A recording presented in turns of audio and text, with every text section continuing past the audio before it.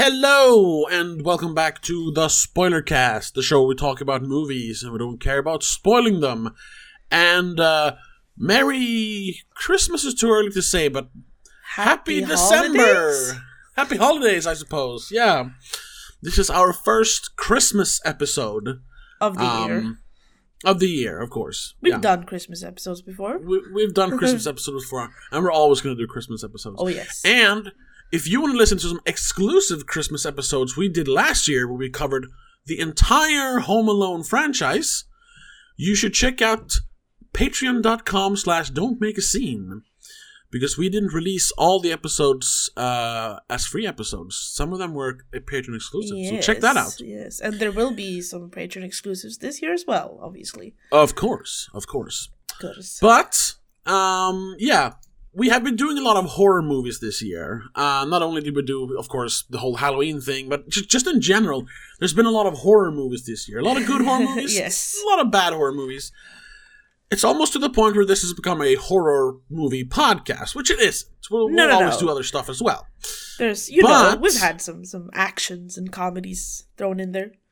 Yeah, but we thought we would actually continue the horror movie train, for December, because there are a surprising amount of Christmas-themed horror movies. Oh, yes.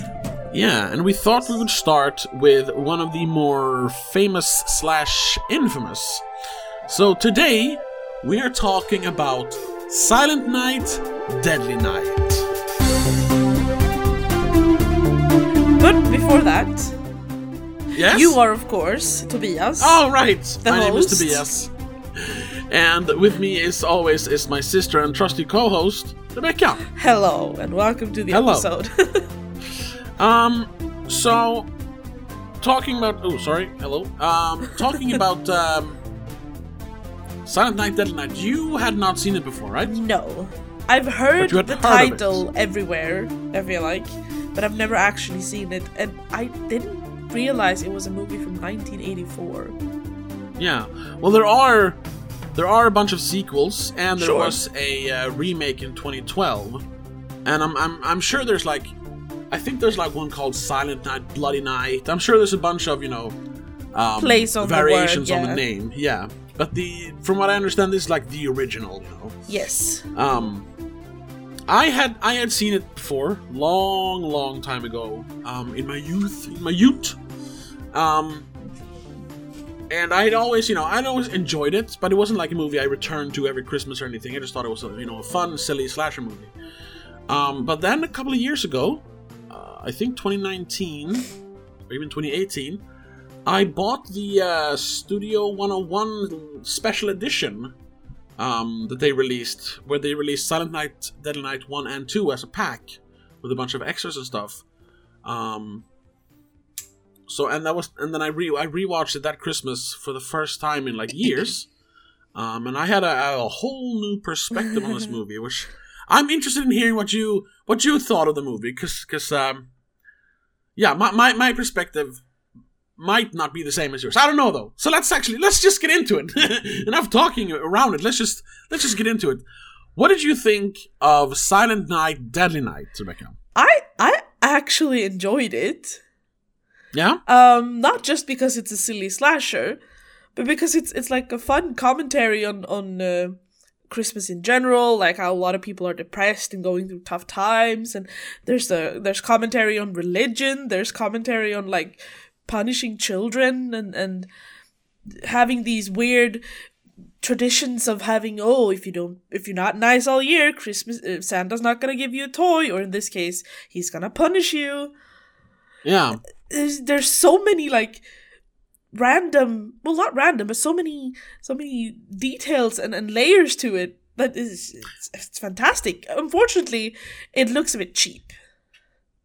Yes, it is very cheap. That's one of the problems with the movie. But I'm glad you saw that, because I'm in the same camp. I think this is secretly kind of genius. Yeah, I love the script. I kind of though want it remade now with a better budget and better actors. Because I wanted to have have the full experience. It's kind of ruined by some of the acting, to be fair.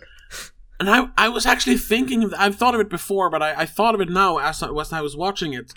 Like, this is one of those movies that probably deserves, like, a proper remake. I haven't seen the 2012 remake. I think I'll check it out this that what we're holiday doing season, for but Patreon, though? I'm not sure. We've been doing some reschedulings for Yeah, Christmas. I'm so not sure what we're maybe doing we'll for, see. Yeah. Well, maybe we'll do the 2012 for Patreon. Yeah. Because I like I said, I haven't heard anything about that movie. I just know it exists. So I don't know if that movie understands this original or if it's just going for like the campy stuff. The slasher slasher and the elements, boobs. Yeah. Yes.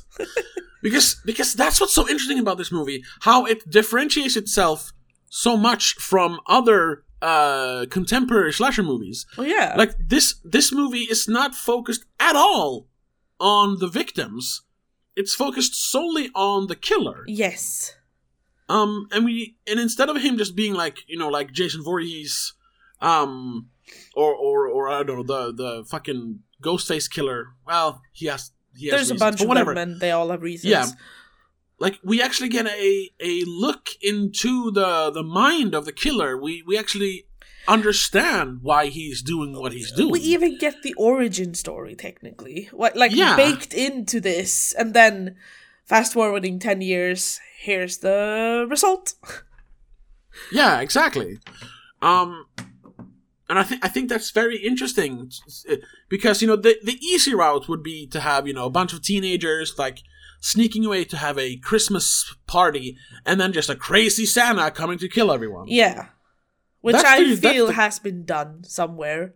Yeah, I'm sure it has. But instead, this focuses on Billy.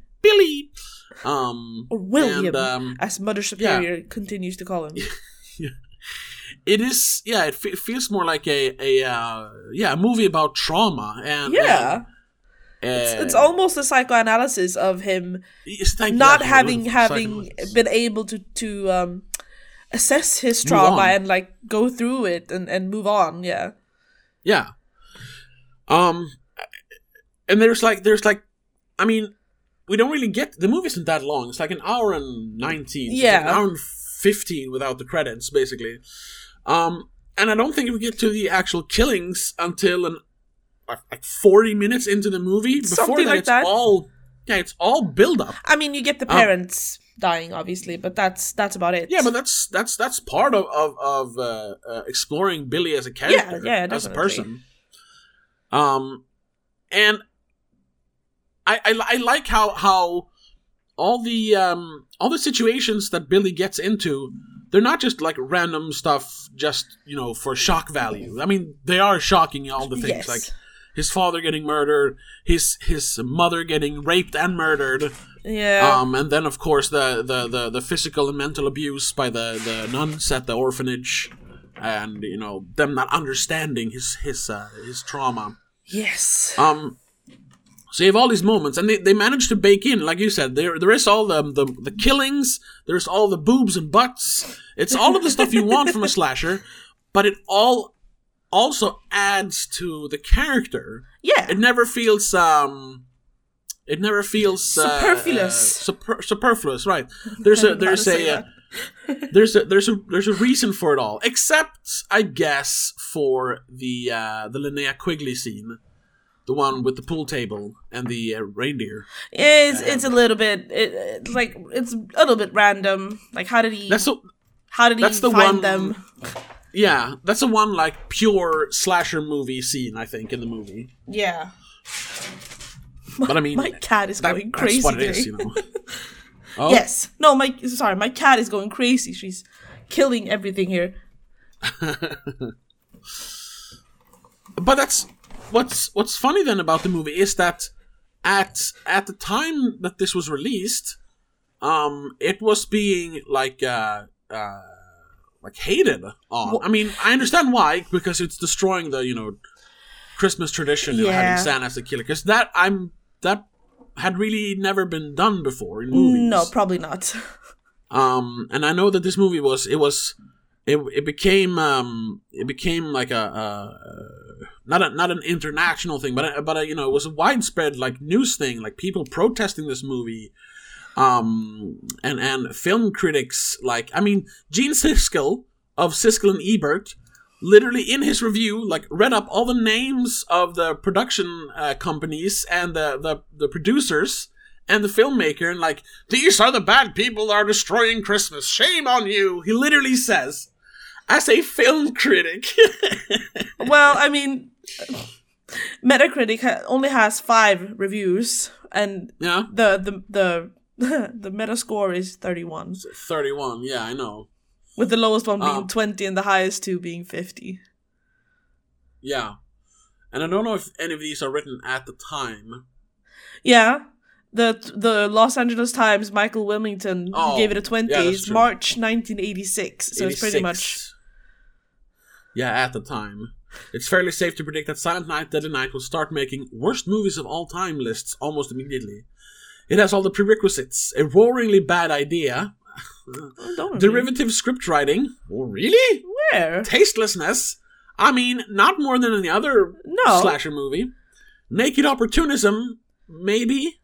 A cast full of actors who mug, gesticulate, and savor every rotten line. That's true. Like you mentioned, sure. The acting is not great. Is not great. A general, we're only in this for the money attitude, visible in every sloppy frame. And that's where I think the subjective part of criticism is coming into the review. Because it's not sloppily made. It's not, we're only in this for the money, because then it would be just a cheap thrills, regular slasher movie, which this isn't. It is a character study. Yeah. So I think this was unfairly criticized because it kind of attacked Christmas, and it did it during the Reagan administration, which was a low point for America.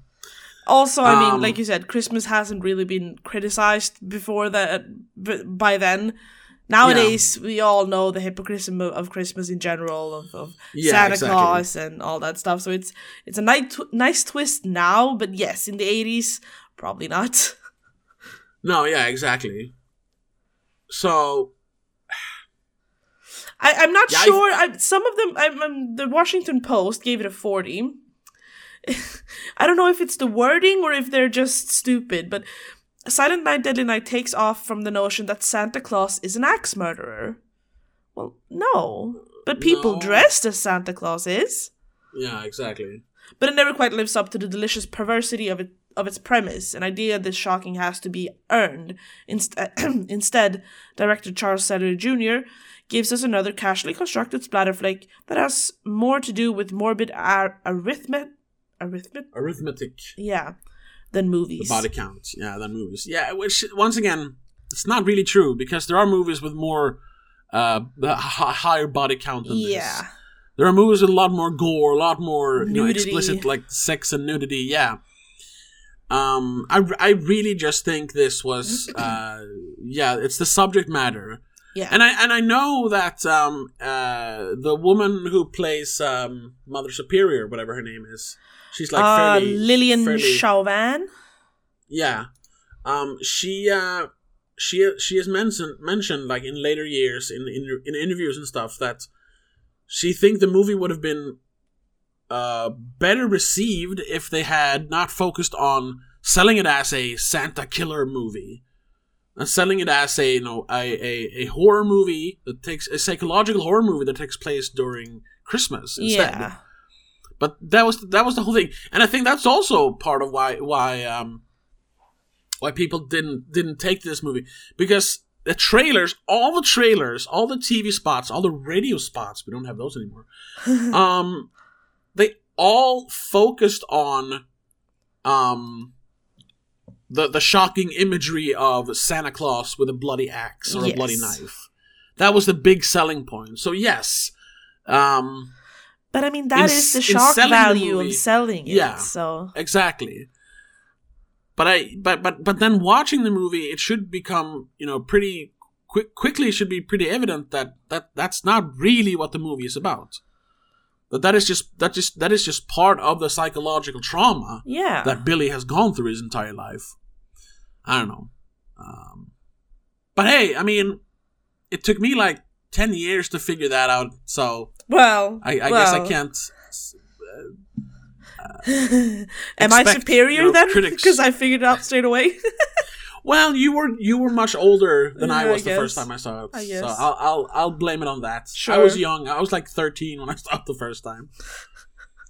The only thing I found really dumb in this movie is the original killer, the Santa robber, and his choice to randomly shoot and then sort of rape and then slit the mother's throat. It's just he went from robbing a convenience store to killing people straight away. That is also very like it's definitely a shocking way to start your movie, to have Santa kill and rape your parents. You know, it's very harsh. And I'm sure that also like turned away a lot of people right away. Like, oh, is this how they're going to start their movie? And it kind of turning the audience against you. But it is, it is what creates this trauma in Billy's head. Yeah, so. sure. But I just feel like opening up with him being just a convenience store robber and a gun feels a bit weird. Have him be something more before he just turns into killing people, or just show us him killing people. Don't have him be a random robber on Christmas Eve, because that's just odd. It feels like such a leap to go from robbing a place to killing people in like the span of 2 hours. Yeah. I mean, sure, desperate people in desperate times and stuff like that, but Jesus Christ. That was a little bit odd. And I didn't like how abrupt the time jumps felt. Yeah, they really had to, fast forward a lot to get to when he's 18. I feel like this movie could actually benefit from being a little bit longer and adding a few in-betweeners in those years. Yeah, sure. Especially like I said, until the 10-year jump. Like that jump was a bit too big. Yeah, and it's like I said, it's not very long, so yeah, it could definitely have been a little longer. They could have fleshed it out a little more. Yeah. And make the transitions a little less jarring. But also, like, that's probably where I don't know if it's the director or the producer or whatever, but I'm sure they came in like, no, get to the killings faster. We got to get to the murders faster. So I understand that as well. I do. I just, it would have helped probably. Yeah. Well, once again, that's why we need a proper remake. A proper remake. And maybe we have, like I said, maybe we have. Yeah, we should. let's put that on tape. We're gonna do the 2012 remake as the Patreon episode. Yeah, we need to do that because I need to see if they fucked it up by just doing boobs and blood, or if they actually kept the psychological assessment in it all and the trauma. Yeah, exactly. Though I don't really understand how he snapped that quickly when he figured out that Andy and Pamela were unwillingly getting it on, I suppose. Yeah, I think it's what do you call it? I think it's properly like telegraphed in advance, because there's a bunch of stuff leading up to it. Christmas 1984, like that's when he starts working in the store, and there's like this series of events that leads to him snapping. I guess. It might be a little abrupt. Yeah, sure. But I also think, once again, like time constraints and producers wanting to get to the killing faster, I think they did a good enough job of it. Like, first of all, him working in a toy shop around Christmas, not a good idea, because they're going to focus a lot on Santa and presents and stuff. That was her first mistake. Yeah. And then the fact that he has to literally become Santa. He becomes the thing that killed and raped his family, and the thing he has feared his entire life. And on top of that, his boss shoving alcohol in his face, so he's drunk. And then he sees this violent sexual act between whoever they are, the stock guy and the girl. Yeah. And the girl he and- has obviously had some sort of interest in. Yeah, obviously and conflicted feelings, because all he knows is that the thing that adults do, together when they're naked, that's a naughty thing. That's all he That's knows. He doesn't know what punishable. sex is. Yeah.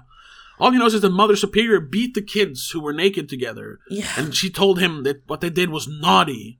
And you can't be naughty because then Santa's going to punish you. So he's obviously very, very confused. Oh, yes. Add alcohol to the situation and his past trauma. And yeah, I think his that's snapping true, that's is pretty true. justified.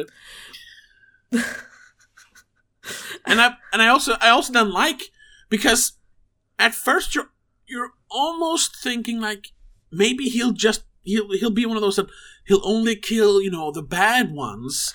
So you think like, because it almost looks like he is sort of saving her at first. Yes. But then He turns on her as well because she was naughty as well. she was And he- naked too. Yeah, he doesn't discern, so he just kills her as well. And that of course continues. The only ones he does spare are the ones that are nice. The little girl in the house, Yeah. because he's about to kill her. He pulls a knife on her, but then she's like, "No, I've been good all year," and he's like, "Okay, then you're fine," because that's all that matters. Like, have you been naughty or nice? That's what it's been. It's been imprinted in and on his brain. Yeah. I mean, he does leave the kids with the sleighs, the dark-haired Yeah. boys, the first ones. Exactly. Because you can hear him in the background. But then they're not doing anything bad, so he's gonna leave him be. But then, the blonde boys comes around and they steal and they bully, and then you deserve to die. Wait, does he kill the second one? Yes, he does. It's like he jumps out like, "Ha ha!" Oh, right, after right, you see right, the yeah. head roll, but Sure, we don't actually right. see him kill him. But we can Assume. assume he kills him. Yeah. That just to go into like nitpicking and stuff. That scene is very funny because, first of all, those boys, they look like they're like in their late teens, early 20s. The first boys. Yeah. But they're At obviously least supposed to be 16 like, or something. yeah, they're supposed to be like young kids who's going for a sleigh ride on Christmas Eve. You're like, okay, whatever. You need older actors to fill those roles. Yeah. But then the older bullies, who I'm guessing are supposed to be teenagers, they look like they're like 34 years old or something. They look Especially like the main bully dude. Yeah. He looks really old. But at least, hey, kudos. At least they had real snow. They waited for Christmas or winter to actually film it. I'll give him that, because I don't remember which one it was. I watched, one of those Hallmark classic Christmas movies. Oh, and yeah. the snow is literal shaving foam. It's so dumb. Yeah. There are a lot of movies that does that, of course. Yeah. And I know there's like fake snow in one scene when it starts snowing outside of the store. But other than that, it looks like it's all real snow. Yeah. Especially towards the end, because they're probably like shooting in like mid-January or something when the kids are supposed to be outside having a snowball fight. So there's like these little brown patches of snow left, and like they're playing in the snow. So Jesus. Kudos for them for actually using real snow. Which I guess also is a budget thing, though. It Yes, saves of on course. money. we can't buy fake snow. We'll just wait for real snow. All right. Everyone's standing around. We're having a week hiatus. There's no snow. It's snowing. We're shooting now. Run. Yeah, it's that classic. I don't know, classic, but there's a somewhat famous shot of Ingmar Bergman when they're filming. I think it's Fanny Alexander. I'm not sure. Where he's just standing around looking at the sky through his little like thing, that makes it look like he's looking through the camera. And he's just waiting for the right clouds. And he's just standing, everyone's just waiting for him. I don't know how long, but the scene is like 3 minutes long. Or something. And then when he sees the right clouds, he's like, "Now, let's fucking go! Shoot!" Natural lighting at its peak. Yeah, exactly. We mentioned that the acting was bad. Yes, But let's talk a little about that. I have to say, despite the guy playing Billy at 18, Robert Brian Wilson, being a terrible actor, it kind of works once he's snapped. I don't mind his monotone going naughty, punish. Naughty. It works. Yeah, he sells the role definitely. Yeah, and on top of that, it's interesting to have like he's a pretty boy, he's muscular, he's young, and he's the snapped murderer. Yeah. Not like the crazy drunk or the some creepy dude. Yeah, the bullied kid or something. No, this is just a strapping young man who had a fucked up childhood. Yeah, it's kind of funny because I said the exact same thing when I was watching this. He's a strapping young lad. Yeah. Which once again adds to the what makes this different from a regular slasher. It felt refreshing somehow. Yes. Which is weird to say about a movie from 1984. Yes. I'm joking, but do you know what it feels like? This feels like elevated horror. I mean, in a way, took the slasher genre, but they did something more with it. In a way, and considering it's in the 80s, yeah, I'll give them that. Yeah, they were way ahead of their time, and definitely budget, obviously. Yeah. God damn it! It's a shame almost because this was too early. It was too early for its time. It would have worked perfectly being done now for the first time. Yeah, and it's kind of funny because I actually recently saw what's it called? A movie called Slumber Party Massacre, which I just put on one night because I wanted to watch something stupid, a slasher movie. But it's kind of funny because that came out like 82, so it was 2 years before this, and it was almost like before the slasher genre became a thing. I mean, it had just started the year before with Friday the 13th, which really started off this craze. Yeah, I was about to say Nightmare on Elm Street, but no. No, that was 84. Same year as this movie. Yeah. But that movie as well, instead of just being like a bunch of, because that's how they're selling it, of course, a bunch of scantily clad college girls, obviously, or high school girls, it's a slumber being party. murdered at a slumber party. Yeah, exactly. Instead, that movie focuses so much time not on the actual killings, but on the aftermath of the killing, like the immediate aftermath, and how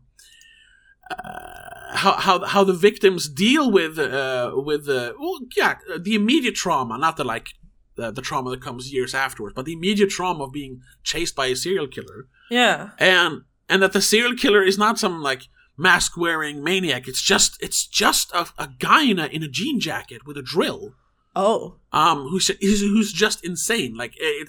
It adds this mundane quality to it, which maybe it's a bad choice of words, but I mean it feels more real somehow. It's not a big hulking guy in a hockey mask. It's just a guy with a drill who kills people. Yeah. And I loved how that, just like this, focused more on the aftermath and on what not so much what drives someone to kill, but in that movie, drive someone to want to survive. How you deal with a situation like this. So it's fun to see that there were actually quality horror movies back in the 80s as well, because as we know, 80s was that's where horror not died, but it was the beginning of the end for horror movies. We've talked about that before. Yeah. Because we had the tidal wave of bad slasher movies, so it's good to talk about the good ones like this and Slumber Party Massacre. And that's also kind of funny because I think for a long time this movie was forgotten. It was a victim of cancel culture. Oh, before cancel culture was a thing. Yeah. Because, you had all these groups, Parents Against Maniac Movies or whatever they called it. It was this angry Facebook group before Facebook was a thing. That was trying to ban children? It. Yeah, literally. Won't someone think of the children? Yeah, literally. And like I mentioned, Gene Siskel shaming the producers of the movie. And yeah. People trying to get it. Trying to get it out of theaters? Out of theaters, yeah. I mean, let me just pull up, because a lot of this was on the documentary of that Blu-ray I bought, but I can just read here in the trivia, probably. The trivia, yeah. I want to point out random trivia just before we do that. The youngest versions of the kids, of Billy and Ricky, I think the brother's name is, right? Mm-hmm. I think they're siblings in real life, because it's no, I lost him. Jonathan Best being Billy and Melissa Best being infant Ricky. The little baby. Yeah, the one who cries. The fat little baby, yeah. Poor child. Yeah, here's one of them. The founders of Citizens Against Movie Madness, CAM.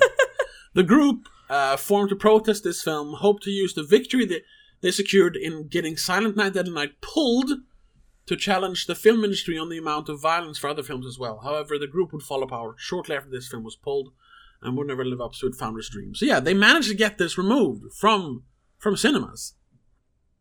Yeah, but when it was in theaters, it briefly outgrossed the Nightmare on Elm Street by around $161,000.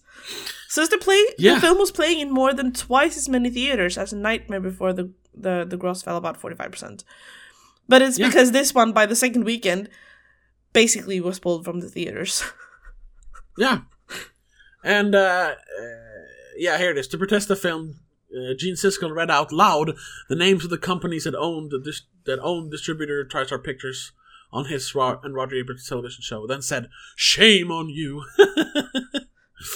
Oh my god. There was something else I read. Right, because here's the thing, for many, many years, it was never showed because nobody wanted to see it. You ruined Christmas. We don't want it. But here, producer Ira Barmak had to buy back the distribution rights to the film after TriStar pulled the film from theaters amidst the controversy. TriStar also rescinded deals with RCA Columbia for home video and HBO for cable distribution. So, it wasn't even available for a long time. At a 2014 screening with Beyond Fest and Death Waltz Records, executive producer Dennis Whitehead stated that the main reason for pulling the film may have actually been because Columbia TriStar was owned by Coca-Cola, and they wanted to avoid offending the company since Christmas was a major advertising holiday for the product. Yeah, I think that's Coca-Cola basically created Modern Santa. Yeah. The red-dressed Santa is a Coca-Cola concoction, basically. Yeah. Kudos to that marketing team, though. That is a well-made marketing advertisement. It's fantastic. Let's see. There was another group here I saw. I think it feels like an offshoot from Citizens Against Movie Madness because it's called Mothers Against Movie Madness. Ma'am! Because executive producer Scott Schneid was invited to appear on Donahue, the talk show, along with members from MAM to discuss the film's controversy, but he turned it down. Yeah, good. And even the director, whatever his name was, Charles Sellier. Charles Sellier, he had problems finding work after making this movie. Yeah. Which is insane. I don't get it. I mean, I get it, but I don't. I get it. I get it. I get that there would be outrage, especially during that time. But at the same time, it's just a movie. But I mean, this is always going to happen. It's always happened, In the 50s, it was the devil music. Rock and roll was the devil's music. Yeah, it's poisoning your youth. Then you had, of course, the movies in the 70s and 80s. And then in the 90s, or late 80s, early 90s, it was the rap music, poisoning in the minds of our youth when they created the parental advisory sticker, Ah, yes. Which only made people want to buy the music even more. Of course. That was the CDs you looked for as a kid, all the Marilyn Manson albums I bought. I started listening to Manson because ooh, it's dangerous music. I gotta listen to this, So that backfired. But and I mean, it's continued to this day. Well, not so much nowadays, maybe. But a few years ago, we had, of course, the whole video games is creating Yes. killers, Yes. with GTA and even as well, I guess it was the same time, the whole scandal around, maybe you don't remember that, but the scandal around Mass Effect, because they had sex scenes in the game, like, ooh, it was depicting sex. What? which, like, No, I don't yeah, remember that. No, but if you play that game, it's literally like 10 yeah, I seconds, remember the and you don't sex see scenes. anything. Yeah, I don't remember the outrage though. No, it was small, but like people were like, "Oh God, there's like naked people in this game." What the hell did they think of like Tekken and stuff, where the girls are wearing nothing? Then, Well, at least they're wearing clothes and they're not having sex. They're just fighting. I suppose. And that's always going to be the thing. Violence is fine. Sex is bad though. Yeah. Which, that's always going to confound me. I don't understand that. It should be the other way around, really. It's because it's depicted in the Bible, I think. Yeah, I know. You can punish people, but you can't have sex. That's against God. And Which is then, a funny little note that the guy who produced this movie. Oh. The guy who directed the movie, Charles E. Salinger Jr., he ended up producing a lot of religious movies after this. Really? I mean, he did a bunch of like westerns and stuff as well. Just before this, I think, and a few after, but then it's just turned into like Mysteries of the Ancient World, and then Secrets of the Bible, and Discovering Noah's Ark, Encounters with the Unexplained, Evidence for Heaven. Like, Jesus Christ, dude. Yeah, George that's W. kinda Bush, funny. Faith in the White House. But it also kind of makes sense because he was pretty much cancelled after this. Yeah. And then I'm sure he was like looking for work, and then there was some guy, some religious nut who was like, "I'll take this poor lost lamb in, and I'll show him the right way." Unfortunately, all of it's like video and TV movie. Of course. So he probably didn't do well. No, He even ended up like the last few ones are supervising producer. Yeah, well, I was going to say it was old, but he wasn't that old. He died when he was 67. So Yeah. It's it makes sense, like him almost atoning for making this movie and going the complete opposite way, making a bunch of Christian movies. Yeah, and the writers didn't end up writing anything else, basically. They were involved in Silent Night, Deadly Night Part 2, but that's about it.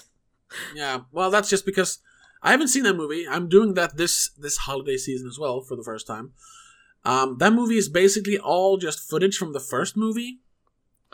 With like inserts about the now grown-up adult Ricky talking to like a psychologist or a cop or something, because after the first movie he becomes a killer as well. Well, yeah, I mean, the last thing you see is him going, naughty, yeah, which is a really good ending to a movie that doesn't really require a sequel, but you could make a sequel. Yeah. Obviously he went crazy and he understands what his brother's gone through now. He's a bit older. He's starting to realize, what my brother's been saying all along has really happened to him, and look what it did to his head. And if people are naughty, they need to be punished. Yeah. And then he snaps too. That movie, I don't know if you've seen it, but that movie, even like before people knew, but before I knew about Silent Night, Deadly Night, or the sequel, I had seen one clip from that movie that's like a famous internet clip. It's the guy with the blue sweater who just walks up to a guy who's taking out the trash, and then he just says, "Garbage day," and shoots the guy. Have you seen that clip? No, I don't think I have. Oh, okay. It's a super famous, like, it's on YouTube. You just search for "Garbage Day" and you'll find it. That's from Silent Night, Deadly Night 2. And I was like, when I found that out, I was like, oh, I gotta watch this. I have to say, though, I'm going back to Silent Night, Deadly Night a little bit. Back to the beginning, so to speak. Because I didn't expect anything when I was going into this movie. I just knew Santa's a killer. That's about it. Yeah. So in my mind, I obviously went, so it's a deranged alcoholic old man who breaks into someone's house and decides to kill them instead because they're awake or something. when he's trying to rob them, a deranged Grinch or something. But no, this surprised me. I was instantly intrigued when I realized he was an adult. When it wasn't the child. Because first I was like, oh wait, is the child gonna run around killing people? But no, time jump. And then another time jump. Oh, okay. This is cool. Would have been fun to see 8-year-old Billy running around killing children for being naughty. Naughty! Yeah. But it makes more sense to have a big Santa. Yeah, exactly. Yeah. But I understand. I'm horrified about like all my friends and coworkers who have children and how they're treating their kids regarding Santa now. Like, are you telling your kids that they have to be nice or Santa won't give them presents? Are they going to become deranged like Billy? If you deny them presents because they've been bad during the year?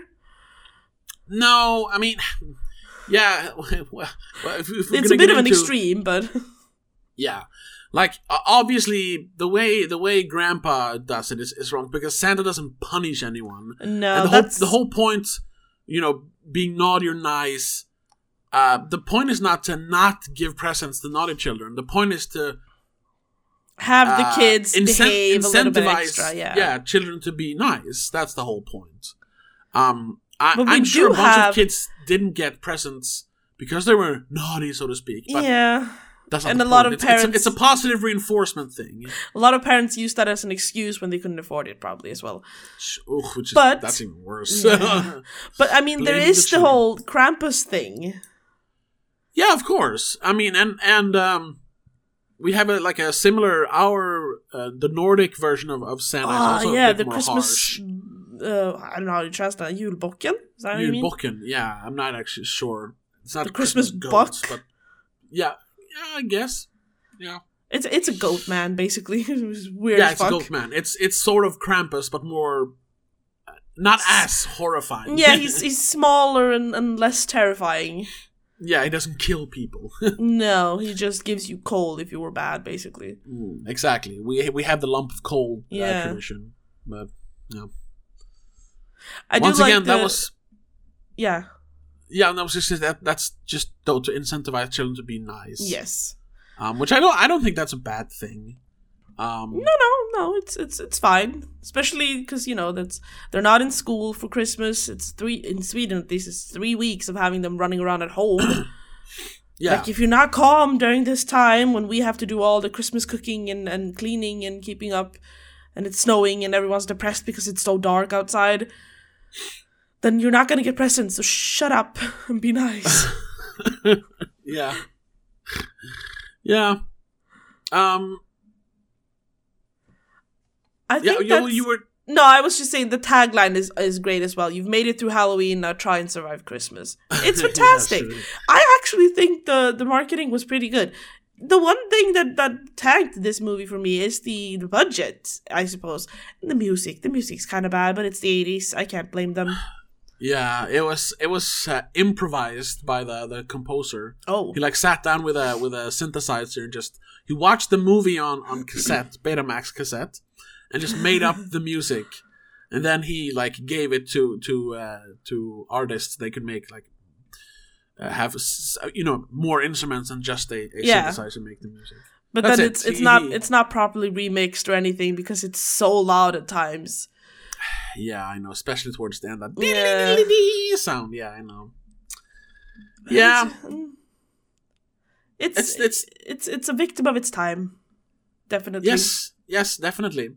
So I'm glad it's. I mean, I don't know if this has cult status because I don't hear a lot of people talking about it. No, I don't know either. I'm adding it to my Letterboxd now, and I'm actually gonna give it a 4 out of 5. Because despite having budget issues and not the best actors in the world, it has such a good basis and potential, and the story is great. The plot is good, great as well. To be honest, I don't see how I don't see a point in giving these anything less than that.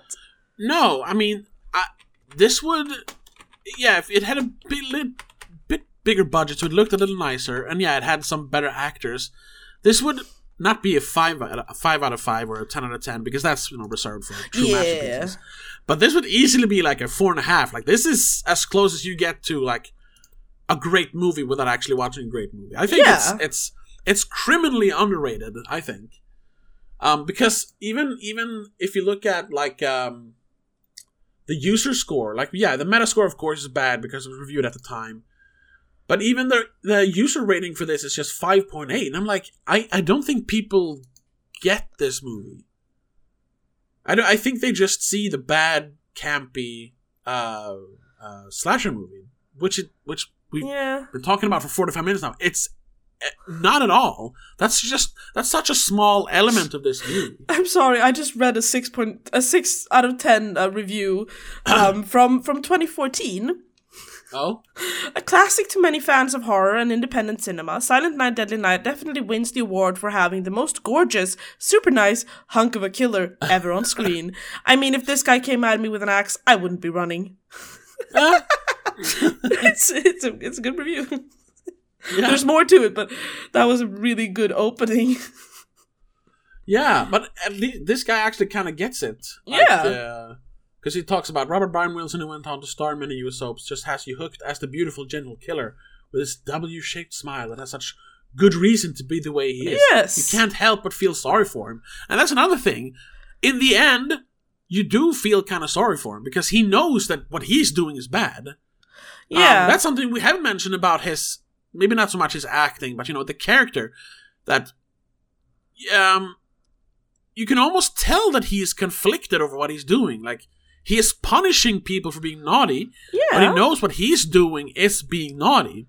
That's why he's all sweaty and he seems like he's nervous for a lot of the time. Which just, like you mentioned to me, that it's very late, and that just adds layers to the character. And then, of course, in the last words he mentions, like, you're all like safe now. Santa's. He doesn't say Santa's dead, but Santa's gone. Santa's gone, yeah. It's great. It's great I'm stuff. having a hard time finding something below a 6 out of 10 at the... Here we go. A 1 out of 10. Controversial but worthless slasher movie. It is very long. The story itself is pretty sick, and within the first 20 minutes we're hit with a near rape, swearing, but bloody killing, sex, and child abuse. Where's the child? Well, yeah, there's child abuse. And after that I was pretty numb to everything else. There's a lot of killings, about 12 I think. Is there 12 killings? Yes. Yeah, maybe, yeah. And some are actually pretty gruesome and fun, especially Linnea Quigley's. Is that the girl who gets stabbed by the stag? Yes. But this film really seems to enjoy seeing innocent children being beaten or traumatized. There's only one child being beaten and traumatized, and it's Billy. Yeah. And it's not exploitative. It's... All right. This film actually has 2 scenes in which guys in Santa suits are gunned down in front of children. Yes, sure. Yeah, they're being traumatized there. Right. Sure.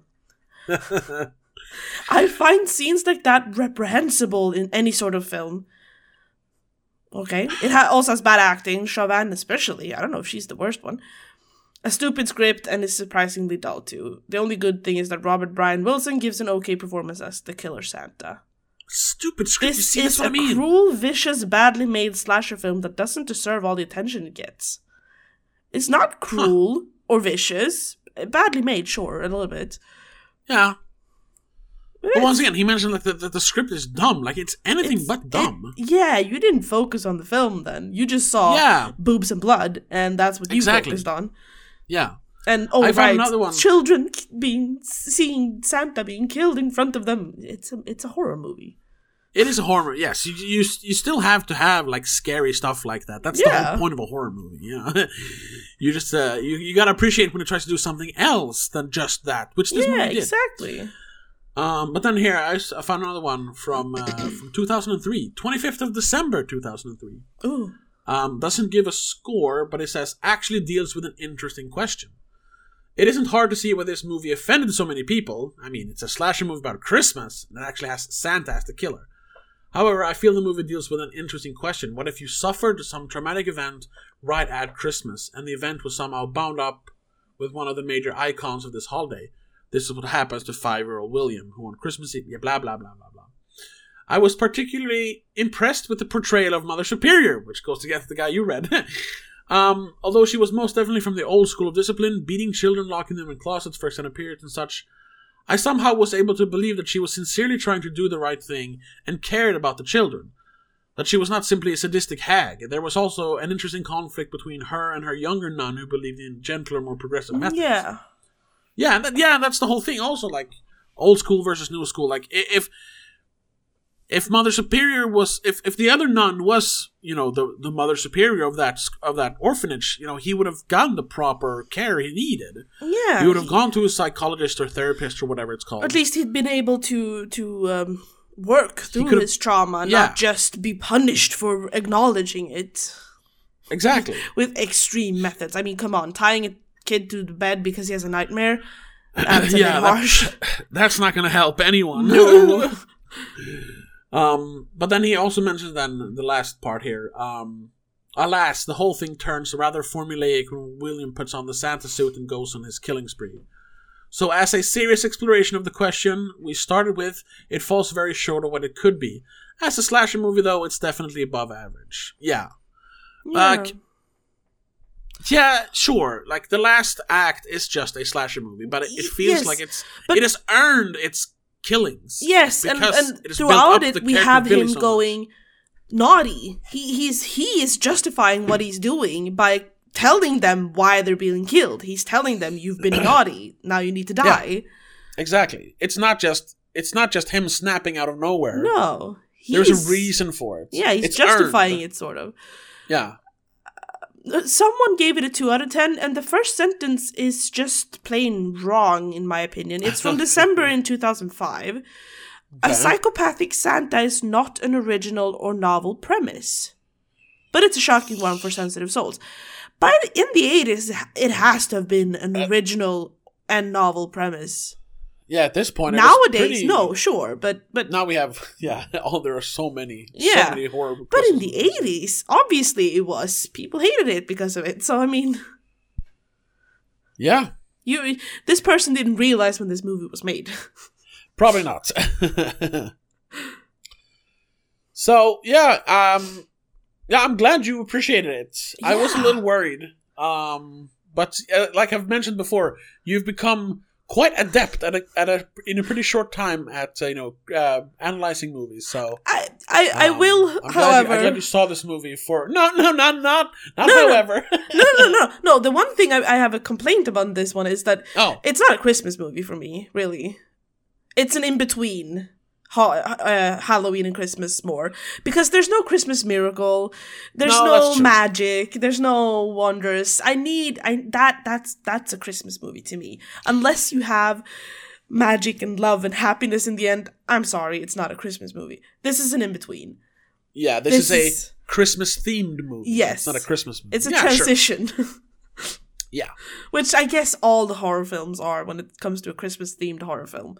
Yeah, I don't think there are any, like, pure horror Christmas movies. No. They're all going to be a Christmas theme. Yeah. I know the other, like, classic one, Black Christmas, it's also, like, it's not really a Christmas movie. I guess it's hard. It's really hard to make a magical Christmas movie and include blood and death. Yeah, that would be... Because I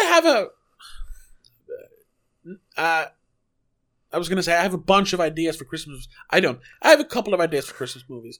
But now that I'm thinking about it, like, yeah, it would be an interesting challenge to try and make a pure Christmas movie that is also a horror movie, and not just a Christmas-themed movie. I mean, I guess you could. There's probably ways you can get around it. But it's going to be hard to make it good in both aspects. Yeah. I think the closest would be, like, Nightmare Before Christmas, which we watched recently. Yes. Which we were supposed to make an episode about. Sorry about that. Yeah. I'm sorry. It might still come. I don't know. We haven't mentioned that yet, but yeah, if you're listening to this when it comes out, it's been 2 weeks since the last episode. But life got in the way. I'm blaming the snowstorm. Well, that as well. Because it was hard to get home from work. And as Yeah. you all know, at this point, I recently, or a while back, started working in retail. Which means that this last couple of weeks, was Black Friday times. Yes, and in Sweden, that lasts for over a week. Yeah. And For some it reason. was fucking insane. I don't want to make excuses here, but I literally came home, like, blacked out, woke up, and went back to work for like 6 straight days the last week. And on top of that, we actually had a snowstorm, so... Yeah. So sorry for not releasing an episode last week, but now here in the end of the year, December, Christmas time, we're going all the way. Yes. All the way up until Christmas Eve. Yeah. And then we'll take a short break, of course, before we start up again in like the end of January, beginning Something of like that, February or something. Yeah. We'll have to make up our plans and stuff. But Yeah. I think that's it for today. That's gonna have to be it. Yeah. Thank you so much for listening. And if you've never heard of this movie, or if you've avoided it because you heard it's bad, check it out. Oh, yes. It's a great horror movie. Yeah. It doesn't deserve all the bad criticism it's got. No. Sure, like you mentioned, it suffers from budgetary restraints and bad acting, but other than that, it's a 10 out of 10. Yeah. Yeah. Story is So- great. Yeah, so check it out. Yes. And of course, check out the Patreon exclusive episode where we'll talk about the remake. the 2012 remake to see if they understood it. We'll probably also talk a little bit about the sequel, because Yes. it kind of deals with the same themes as the first movie. So check that out on patreon.com/don'tmakeascene. But until then, have a good one. Bye. Bye!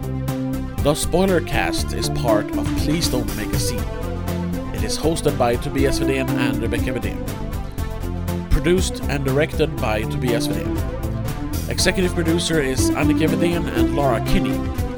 Also a huge shout out to all our patrons. Laura Kinney, Mom, Dad, Mom and Mac. If you want to join our Patreon, check us out on patreon.com/don'tmakeascene. Get exclusive episodes, commentary tracks, and much, much more.